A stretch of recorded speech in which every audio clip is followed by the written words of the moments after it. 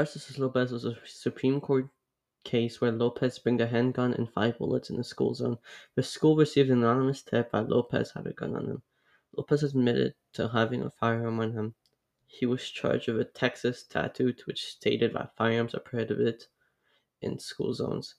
The charges were dismissed after federal agents charged Lopez for violating the 1990 Gun-Free School Zones Act. Lopez was found guilty and charged of 6 months and 2 years of probation.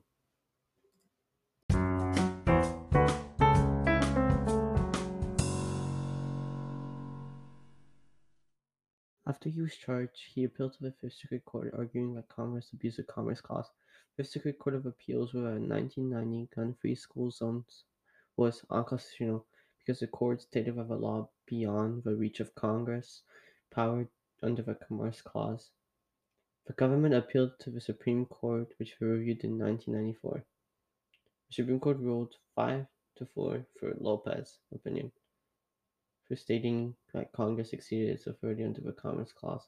The majority opinion was written by Justice Kennedy, which he stated: "The first, as stated at the outset, is an impression of content-based boundaries used without more to define.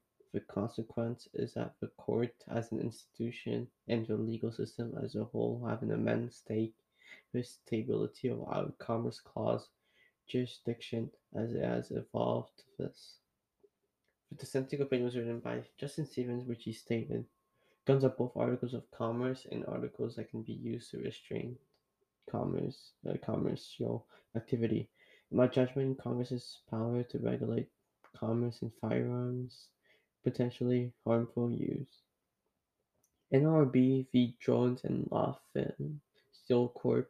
is another Supreme Court case similar to the one analyzed today. The Supreme Court ruled that labor management disputes were directly related to the flow of interstate commerce and thus could be regulated by the national government.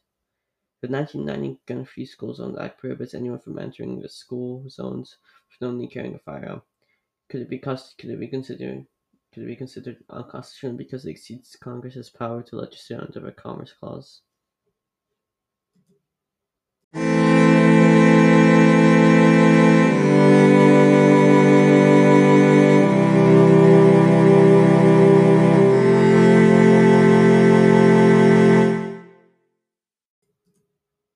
U.S.'s Lopez preserved the system of federalism, which shares certain powers to the state and certain to the federal government. It kept the principle that states have control of local issues. I think this was abused from Congress because states should be able to control local issues.